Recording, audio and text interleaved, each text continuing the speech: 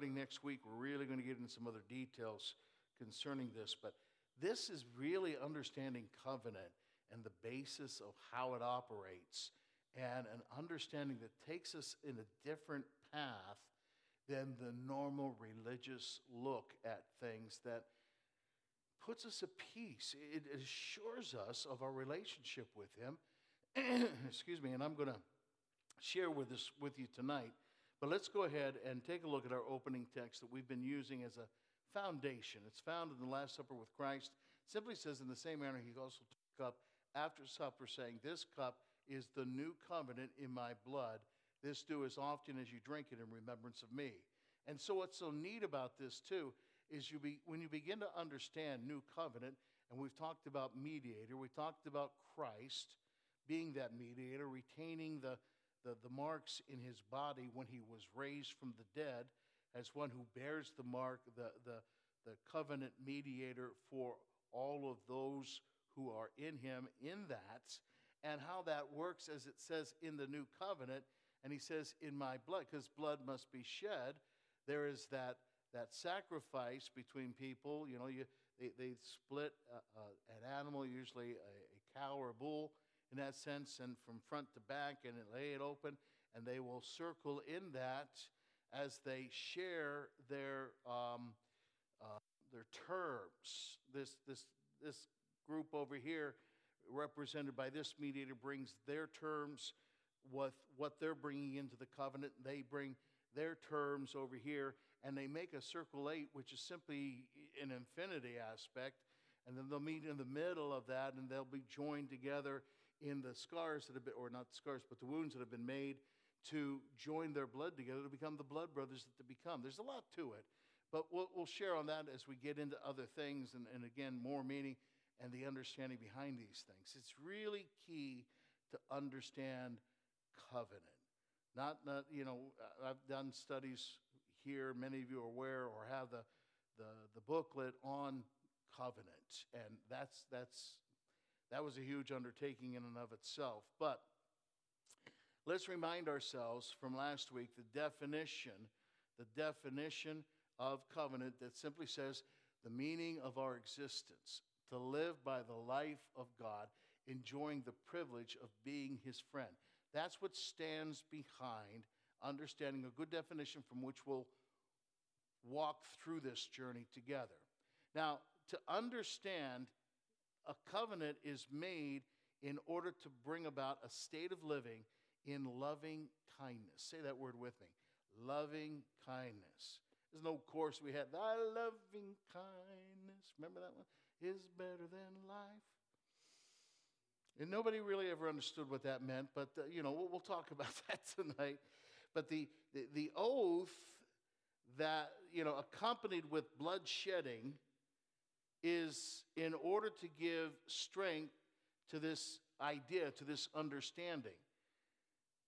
God makes covenant not to make loving kindness, but to reveal that He is all that loving kindness means. Behind the covenant that He makes is the core of His heart, which is infinite love.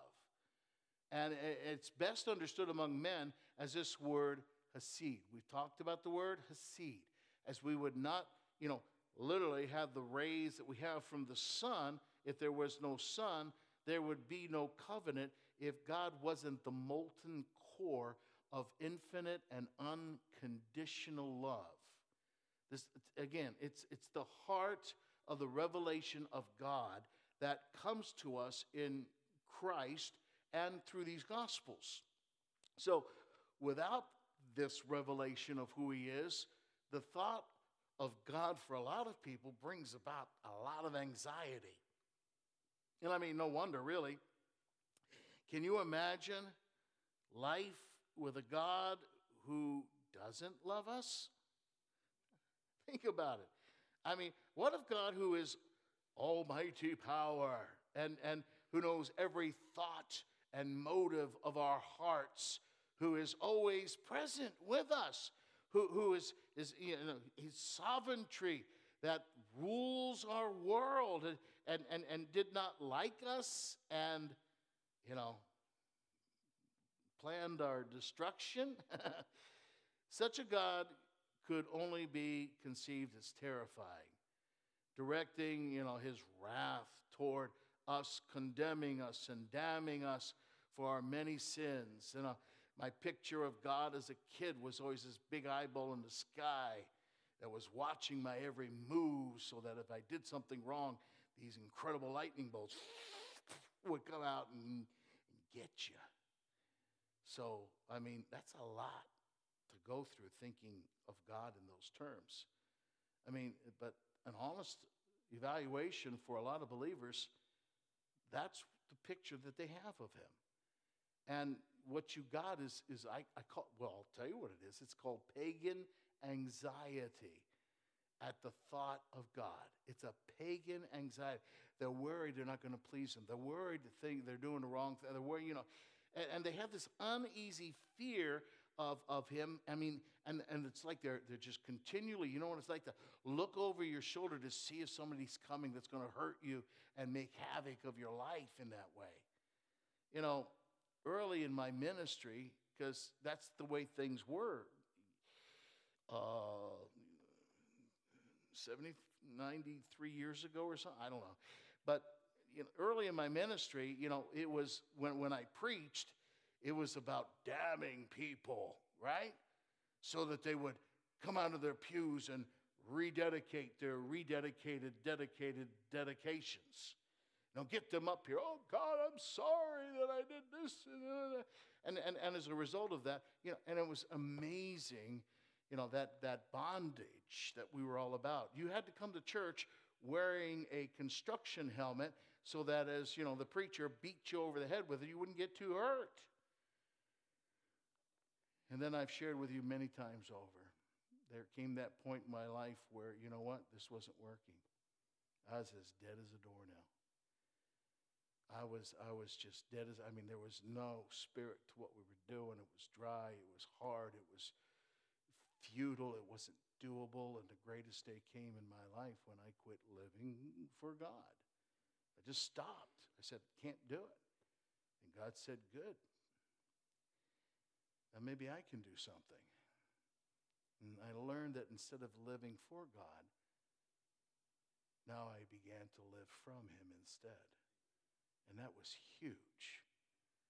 I remember going into the hospital one time to visit a man that hadn't been into the church for probably 35, almost 40 years. And he was dying of cancer. He'd been a smoker all of his life. And I'll never forget walking into his room and saying, hey, Joe, that was his name. I knew him because of family members that were in our church. I said, hey, Joe, and he said, Pastor. And he just, his head sunk. And I just began to share and talk with him, and he looked at me and said, Pastor, do you know why I won't come to church? To be able to share with you. He said, I tried. I came to the altar, I bowed my head, and I gave my life to Christ. But I couldn't give up those cigarettes. They had a hold of me in that way, and the people told me that if I don't stop smoking, I'll go to hell. I can't be saved and smoke at the same time. And my heart broke. You know what I mean? It's like, it's not about you doing these things for God to accept you and for God to love you. And I shared with him at that point in time,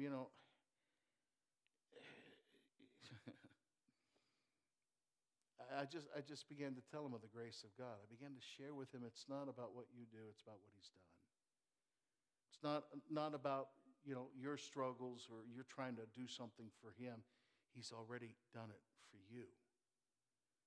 And as I shared with him, I led him to Christ in a way that gave him peace and assurance. And 2 days later, he went home to be with the Lord. No two ways. The countenance on his face, I'll never forget the change that came over him. When his spirit bears witness with our spirit that we are his children, changes everything. Pastor, you mean you can smoke and go to heaven? I would suggest you not be the judge and leave it up to the one who is.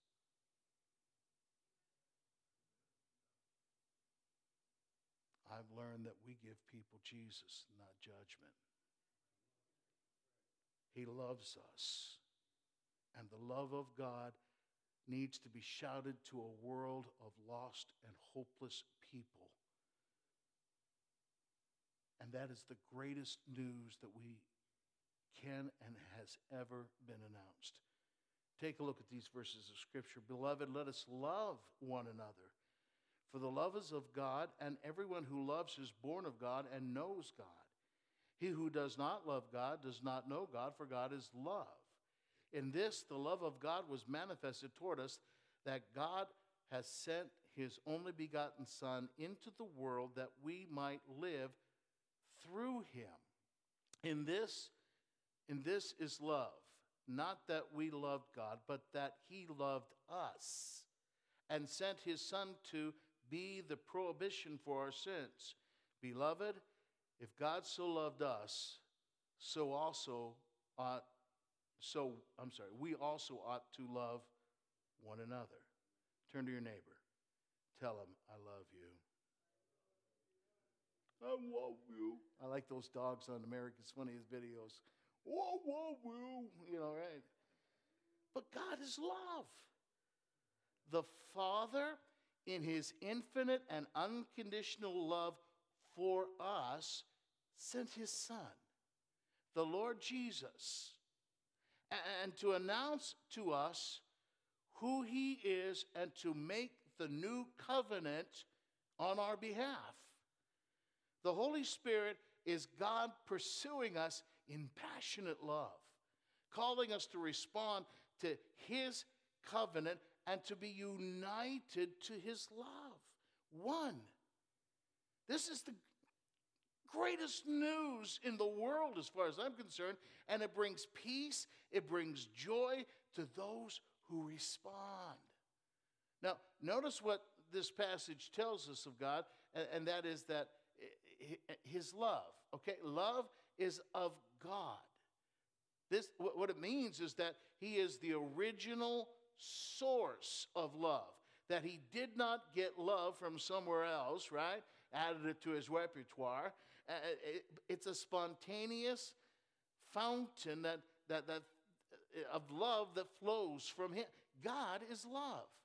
He does not have love, which, again, would mean that something was added to him. Something that may not,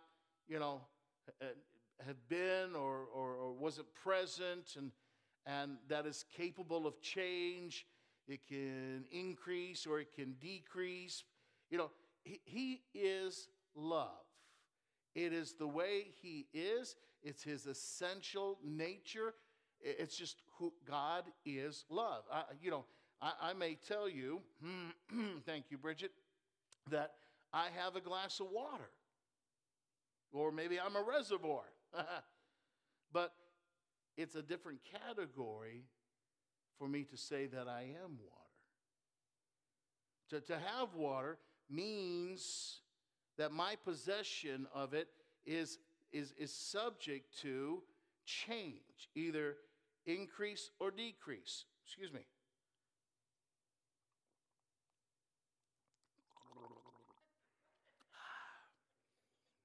Decrease. I wish I wouldn't have done that. But to be water means I am never subject to change because it's what I am. He is the definition of love. Love is the way he is. So I want to talk about the difference tonight between agape and eros. Agape and eros. The word for love that is used in the original language is vital here to our understanding of God. In the Greek, in the New Testament, the word is agape. It was a word that meant love, but it was a very general word, and it lacked clear definition.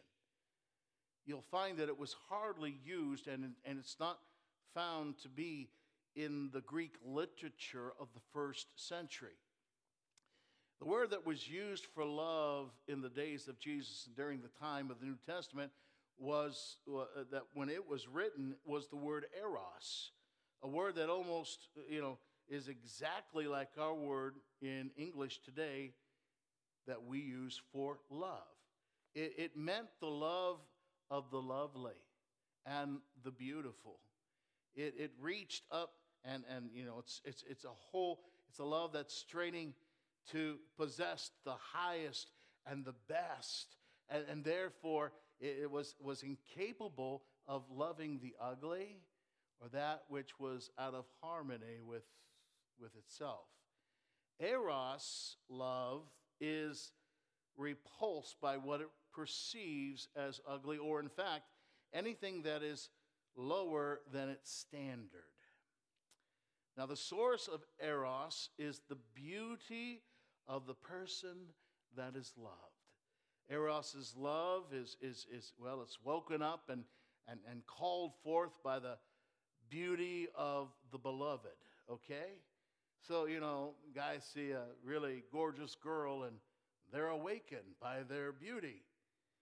I see a large pepperoni sausage and mushroom pizza. I am awakened by its beauty. But what I'm talking about here is a very shaky foundation. It's a built-in weakness. It's a liability, and when you talk about dealing with beauty and look, it is also liable to become distracted by the arrival of the more beautiful object to replace the now boring beloved. Okay, that thing was beautiful when I first, oh man, you buy a new car, buy a new truck. It's gorgeous, man. It's got all the details, all the fun stuff, all the toots and the whistles and everything else, and you love it, and it gets older. And it it loses its sheen. And then you see that next beautiful truck. And you look at your old one, you look at the new one, and it fades. The light goes out. The whole point is, that's the idea of eros. Human love works the principle that the person who is loved has created and earned the love of the lover by his or her beauty, and the person then has to continue to earn that love by maintaining that beauty. Eros is driven to fulfill its own needs and its own pleasures. It is characterized as a result by a driving and urgent need to conquer and to exclusively own the object of which it desires, as a result reducing the beloved instead to a thing or an object to be used. I always said men were like that when they go out dating. Once they find a gal and they're trying to win her over and everything else, and they conquer her finally. They conquer in that and then when they've done conquered, then they look for another thing to conquer. I'm going to get in trouble here, but when we think of love today, what we do is we tend to think of it through the lens, if you will, of eros. It is certainly the definition of love that is fed our culture, if you want to look at it that way, whether it's in advertising or movies or TV. I call it trash fiction. Teens get all excited and they announce that they have fallen in love. And they mean that they have met the person who, for at least at this moment, is the highest, the best, the most beautiful person in the universe, not the world. And they must possess him or her and make that person their own. We all know how that works. It's huge to understand that the word eros does not appear in the New Testament. Mark that. It doesn't. In proclaiming and defining the gospel, the Holy Spirit basically forbid the use of the word eros. And the word for the human love, basically, and gave us what was essentially a new word for love, agape, and used the New Testament to fill it with its own meaning and definition as a result. Now, agape is not weakened or created by the beauty of its object, but arises spontaneously from the heart of God. It's as a result, a love that cannot be earned, it cannot be deserved, and it springs from the heart of God on all of us. Now, it reaches to that, it reaches out really to the spiritual ugly. Hello? I know a lot of places in my life that have been spiritually ugly. And it reaches out to those who are out of harmony with Him. It even reaches out to the enemy that would seek to destroy Him. Listen, it is not our spiritual beauty that awakens Him to love us. It's not our acts of goodness. It's not our track record of righteousness that arouses Him. And I say that because we do these things to try to get Him to look at us. We try to get His attention to come towards us as a result. His love for us originates in who He is, not our being lovable. Turn to your neighbor and tell him, you're just not lovable.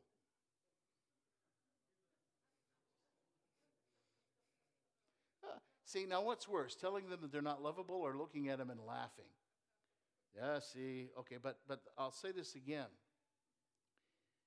He is the source of His love, okay? Its reason and energy is Him. He loves us because it is His nature to love. Now, the gospel declares the incredible news that our relationship to God is not based on if and then, but more like because or therefore. In other words, the gospel announces that because He loved us, therefore He is the source of our salvation and blessing in life, the one whom our faith and hope rest. I mean, that understanding governs our coming to Christ at every step then of walking out of the Christian life. You can't replace it. I mean, we come to Christ like that, but then we turn it around and make it our responsibility to get Him to like us. Look at this. Luke chapter 18, it says, also He spoke this parable to some who trusted in themselves that they were righteous and despised others. This is what He says. 2 men went up to the temple to pray, one a Pharisee, the other a tax collector. Boy, that's about as far as you can get back then. The Pharisee stood and prayed thus with himself, God, I thank You that I am not like other men, extortioners, unjust, adulterers, or even as this tax collector. I fast twice a week. I give tithes of all I possess. And he goes on to say, and the tax collector, standing afar off, would not so much as raise his eyes to heaven, but beat his chest, saying, God, be merciful to me, a sinner. The righteous Pharisee, I'm sorry, not the righteous, there's no such thing as right. Sorry. The religious Pharisee, he understood God as having eros love. There must be a spiritual beauty in the person that He bestows. God bestows His acceptance and blessing upon. There is the feeling that that if certain religious duties are performed, if we discipline ourselves good enough, then God is going to respond favorably, The Pharisee passed God's love to the grid of human love, eros. He couldn't even imagine a God who would want, let alone, love a person who was less than perfect. So he compared himself to others. That's what Eros love does. You know, in order for you to feel more spiritual and holy, you've got to, compare yourself to others and say, I thank God that I'm not like them. He compared himself with the irreligious.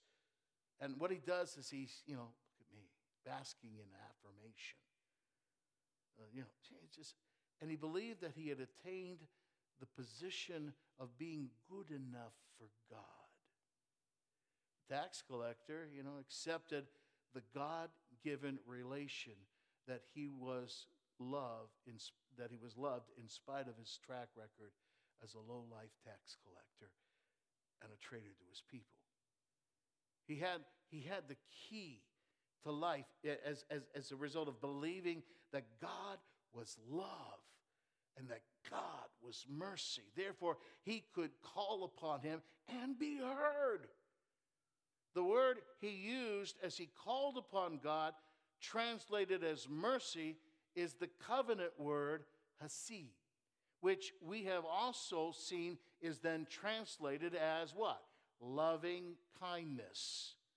The man called upon a covenant that was made on his behalf by the God who is love. In an Eros world, the gospel is a scandal. I mean, it says basically to all men and women that they are loved by God, not because of who they are or what they have done or not done, because of who he is. Now let me just say, you are loved, okay, because you are alive and breathing, period. I mean, if you might want to check and see if they are. Some are breathing more than others. Yeah, I understand, I'm there. But I want you to let that sink in for a minute. Right now, at this very moment, you are the focus of the passionate and unconditional love of God. Oh, yes, you are. He loves you with his entire being. And you have all of his love as if you were the only person in existence. He loves you because you exist without reference to your behavior. How does that work? But let it grab hold of you. Understand and live in that reality, and our behavior even changes in response to his infinite love that leaves us in a worshiping wonder. It's like John said, right? And it's not on the screen, but you know it. It's in 1 John. We love him because he... Yes, you do know it. But what we're talking about is the revelation of the heart of God. And that it is the foundation of the covenant and the truth upon which we as a result then build our entire Christian life. The love of God initiates the covenant and is the ultimate, literal, ultimate of expression of his love. It's I call it the magnetic north of truth by which our fixed position as we stumble lost in the wilderness of the world. I can always rest in that. I look to that no matter what comes, no matter what happens, no matter where I'm at. To know that his love for us depends on him and not on us is the beginning of the way out of our futile, meaningless lives and religious despair. He's understand that God is spoken of as everlasting. Look at Jeremiah 31 here. It says, the Lord has appeared of old to me, saying, yes, I have loved you with an everlasting love. Therefore, with loving kindness, I have drawn you. Think about this, because this means that his love for us has poured forth spontaneously from his heart without beginning, before and outside of time, space, and history. He set his love on us before we were even born. And therefore, with no reference to our behavior or works. I mean, how much trouble did you get in before you were born? When we talk about that kind of love, you can't think in terms of deserving or earning, because, let's say it again, it originates in his heart. It's not based on our actions. An everlasting love is unconditional love. Hosea says, I will heal their backsliding. I will love them freely. He loves us freely. Do you grab that? Even though we are wayward, even though we're rebellious, this gets me excited because I know I'm accepted. His love is unilateral. I mean, it's not drawn out by anything I have done. His love is not like, it's some heat got a missile, to draw us to the heat of, His love springs spontaneously from who he is. He is the motivation for his love.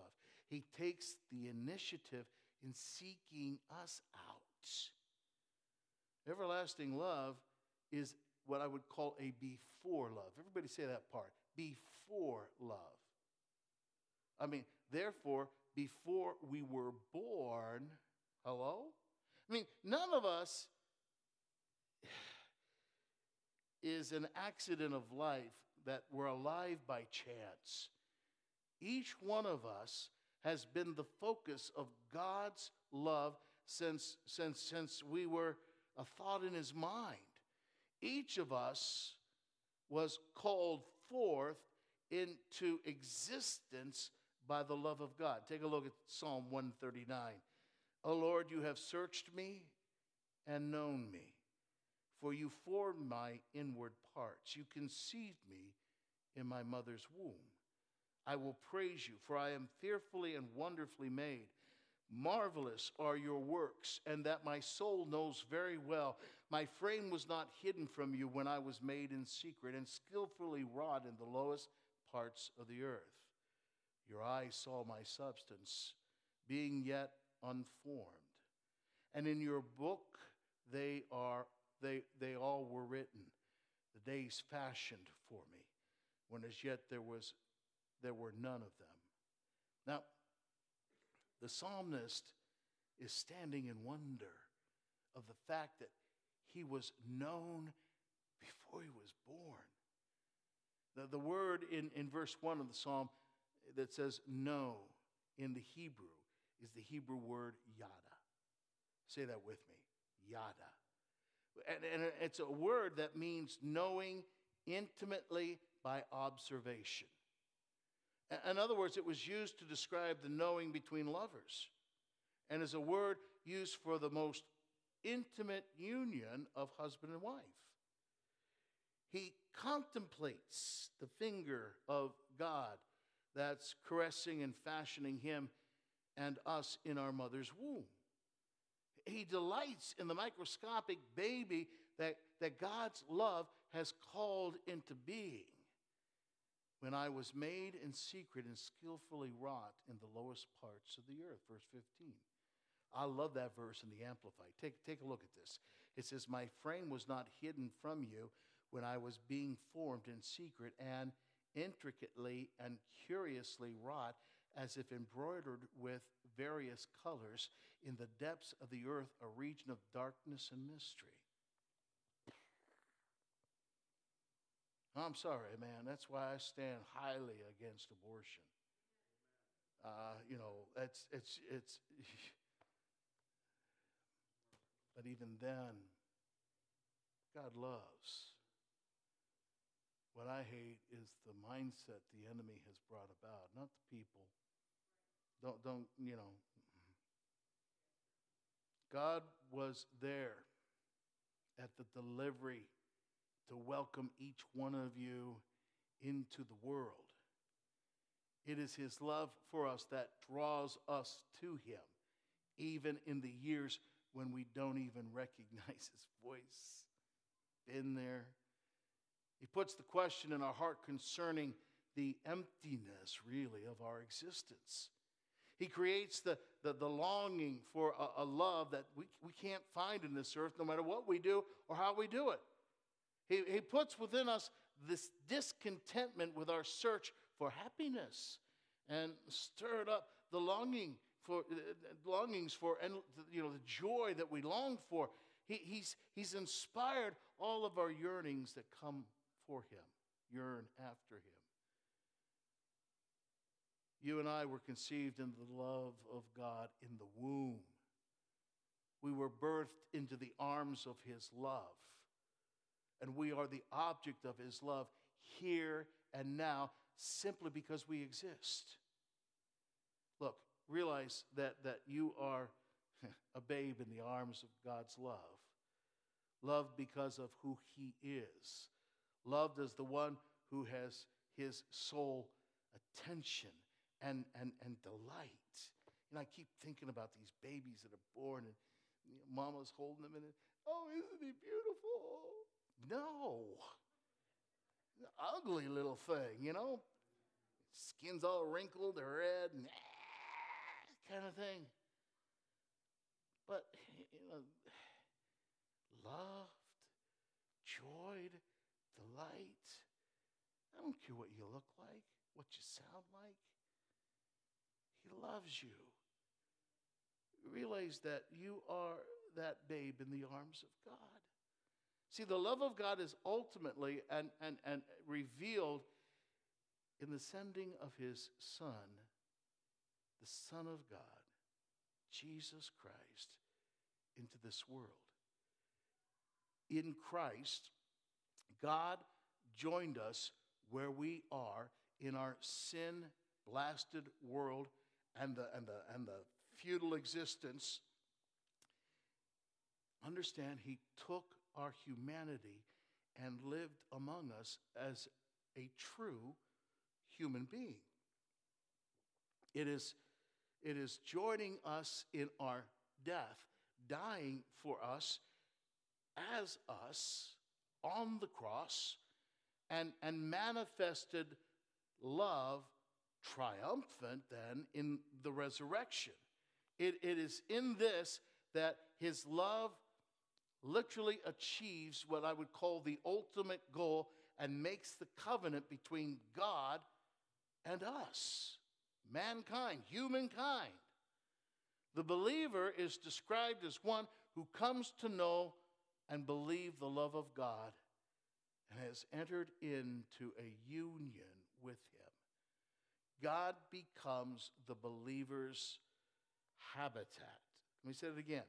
God becomes the believer's habitat, even as the believer becomes the dwelling of God. Look at 1 John. It says, and we have known and believed that the love that God has for us.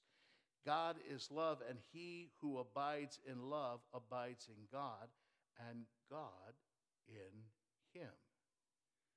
To come to know and believe the love that God has for us it must not be thought of, okay, as an interesting religious curiosity.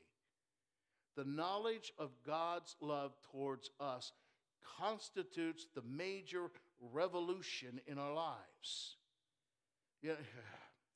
How many times have I, and myself too, for years, you try to achieve a certain level, right, of behavior and dedication and doing all the right things and not doing the things you're not supposed to do and all these other things coming together, a dedication and so forth before we knew that we had to achieve that in order for God to love us or even like us. He loves us because he is love. Look, there are countless believers who go through life with no concept of the unconditional love that He has for us. Part of our being lost from God is that we are born into a world that has turned away from His love. You and I have been raised in a society of sin, selfishness, failing, human love, abuse, dysfunction. As children, we were shamed and taught in hundreds of ways that we're not worthy of being loved. We were taught to despise our poor efforts and as a result to perform in a way that would make us then worthy of love.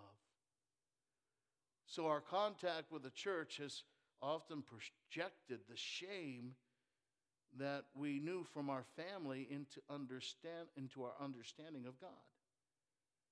He was presented to us as shaming us and demanding the keeping really of impossible standards before He would love us. After all God did for you, the least you could do. Always remember the finger too, It just seemed like it reached out from the pulpit and hit me right in the nose. Let's be honest.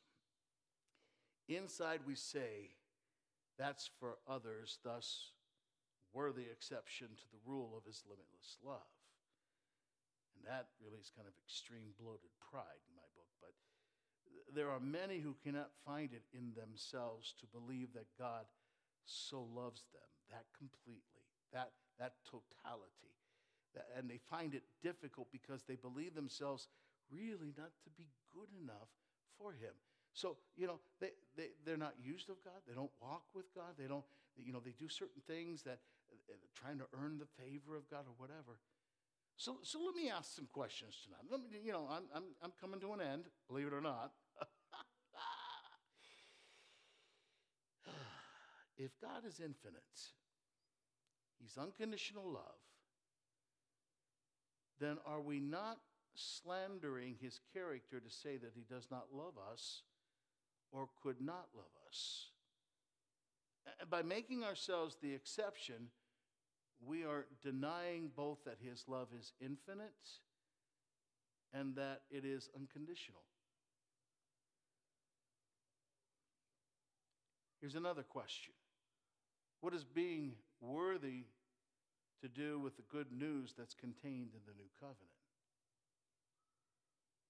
Here's another question. Do we think that God loves us because we have done something good? Another question. Do we think that the love of God is the warm feeling we get after we have evaluated our lives and decided that we are good enough, at least for the present, to be loved by God? You've done that moment. Pride, well, God, I did this for you. God, I didn't do anything wrong for the past 3 hours. Last question. Are we not trying to control God, telling Him that we are not ready to be loved by Him? And when we are ready, we'll give Him permission to extend His love to us. I do not feel worthy is really a feeling of religious flesh. And it's got to be crucified. And it's got to be labeled and called a lie that comes from the one who first said, "Has God not said?" I mean, I don't doubt that we feel, that we're not worthy. But what has that got to do with faith, which is in the face of such feelings and declares the truth and stands in, I call it speechless awe before such a God? To believe in those feelings and exclude oneself from His love is to build a twisted, distorted idol and call it the God revealed in Jesus. I got news for you. When we first hear of his unconditional love, our response is delight. They're the most incredible words that we have ever heard. Our lives are changed in that moment. But then it's not long before the words become a scandal to us. How could he love me? Look at all of it messed up. Look at all that needs to be overcome. Look at how I can't stand on my own 2 feet and do what's right. And I'm going to tell you, it would be true to say that we do not truly know his love until we have deliberately submitted to it against all the better judgment of our moral, religious flesh. Submitting to his love means that we take a stand against those raging feelings of phony flesh that despises itself, and against the voice, the sneering voice of the accuser of the brethren. While our feelings hypnotize us with a lie, and you have this self-loathing demands that it believes, we have got to open our mouths and declare aloud his love for us. I know what my mind says. I know what my actions have done. I know how I've messed up. But that doesn't change his love for me. Faith is not a feeling. It's a choice against our feelings. Sometimes against every feeling in our body, to believe the revelation of God in Jesus Christ. And one thing is for sure, all of our whining that he could not love us does not stop him from loving us. His love is almighty and does reach us, I don't care where we are. He sets his love upon us before we're born, without even asking our permission. And I find then it's based on eternity. It's eternally too late to argue with him on that issue. It's already a done deal. He is the God who, as Jesus tells us, delights to throw wild parties for the undeserving failures in life, to celebrate them and declare them his own. It's the prodigal son come home. Let's kill the fatted calf. We're going to have ourselves some steak. Listen to me very carefully. You are not working toward his love. You are now, in this very moment, loved. Period. The only explanation to his making the covenant is his love for us. That's the reason he did it. We receive of his love with thanks. We surrender to that love, and we rest secure in it. By grace, you have been saved. Father, thank you for your word tonight.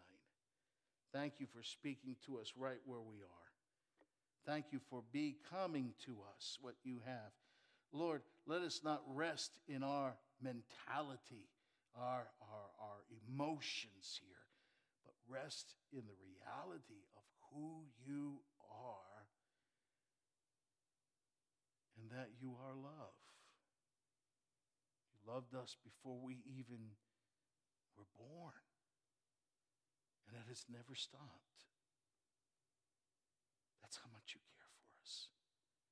To grab hold of that, to live in that, changes everything. Father, I pray your blessing, your touch. I pray the opening of eyes for understanding and revelation of our Lord Savior Jesus Christ. Bless them, keep them, encourage them. In Jesus' name, amen.